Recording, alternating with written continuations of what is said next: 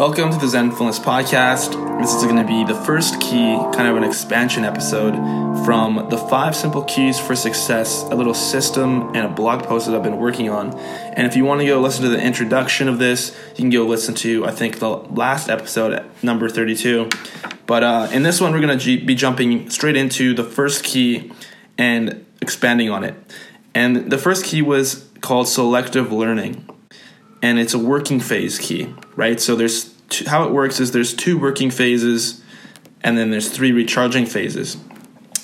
But selective learning, so what is it? It's going to be your books, audiobooks, courses, online education, seminars, your apprenticeship, mentorship, coaching, YouTube videos, podcasts. Essentially, you going out there and really searching for ways you can educate yourself, ways you can expand on your creativity, ways you can get insights and learn the type of things that you want.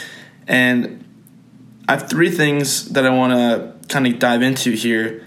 But the first thing is going to be on the keyword here, which is selective learning. And what I mean by this is it's really important to think for yourself. Even like, let's say, for example, you're listening to this podcast. You shouldn't be taking in everything I'm saying without questioning it through your own eyes. You shouldn't be you should always question things. You should always try and look at things clearly and judge it for yourself first. And at the end of the day, it's important to really be selective with your learning because it's literally your operating system, right? So if you put stuff in that you don't want to learn about or stuff that could be potentially harmful for you, it could not be too good for you. And there's a really good metaphor of this, but once you pickle a cucumber, it's a pickle. And this metaphor is pretty interesting to me because what it means is, you can how there's some books just like, oh, you read this, it'll change your life, or you read this thing and it'll completely revolutionize this. But I think you should be really be guarded of your mind. You should be guarded of what you let in. And if you just let in anything like that, having your life change can sometimes not be what you thought it was. And sometimes things can change for the worse. So that's why it's selective learning. So the second thing here is expanding. So learning, the reason why learning is so important is because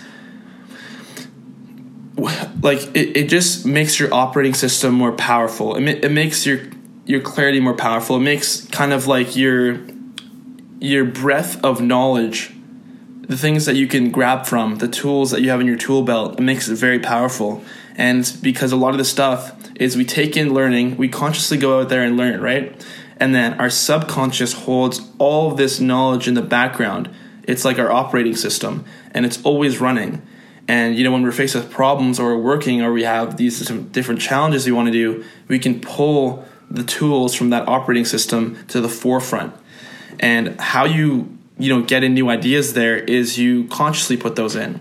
And that's why it's important to consciously select what you want to read, what you want to hear, what courses to go to. Look at things with your own eyes and see, okay, is this a good fit for me? What is the opportunity cost here? I think that's super important. And the last thing here is going to be when you learn, you're going to be able to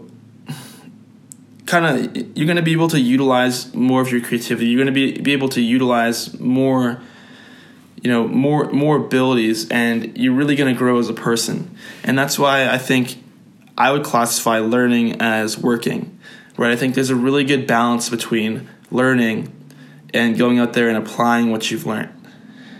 And that's also part of this last little point here is it's not just about consuming, inputting, I know self-development is really popular right now online, and I'm always watching YouTube videos. I'm always watching different people, podcasts, videos, books, but it's not actually always about consuming. It's not always about inputting. You have to go out there and apply it. And, a really interesting book that talks about this is Mastery by Robert Greene, and he talks about the idea of apprenticeship. So taking what you've learned and treating it as like this is you're going out there and trying to create something out of it, going out there and working on something for a long period of time. And that way you're not just consuming all the time, but you're actually going out there and doing. And the interesting thing about this is you really learn more through doing too. Like there's a great quote by Confucius, and it says, "I hear and I forget." And then he says, "I see and I remember." And then the last part is, "I do and I understand." So it's about, you can take in all this stuff visually, through your ears, get coaching, get all this crazy education. But until you go out there and start applying it, until you go out there and start doing the things you need to do and taking that learning that you've done, the selective learning that you've done, and going out there and applying it towards, a specific goal that you want, you're really going to learn a lot through that process. And you're going to not only learn what these things are, but you're going to understand the importance of it, and you're going to understand the deeper layers behind it, behind this knowledge, behind this, your abilities. And so that's going to be the first kind of key here from the 5 Simple Keys for Success blog series. So the next one that we'll be jumping into is going to be, active goal setting, or it was active goals, and or actionable goals. And that was all about going out there and literally doing the work.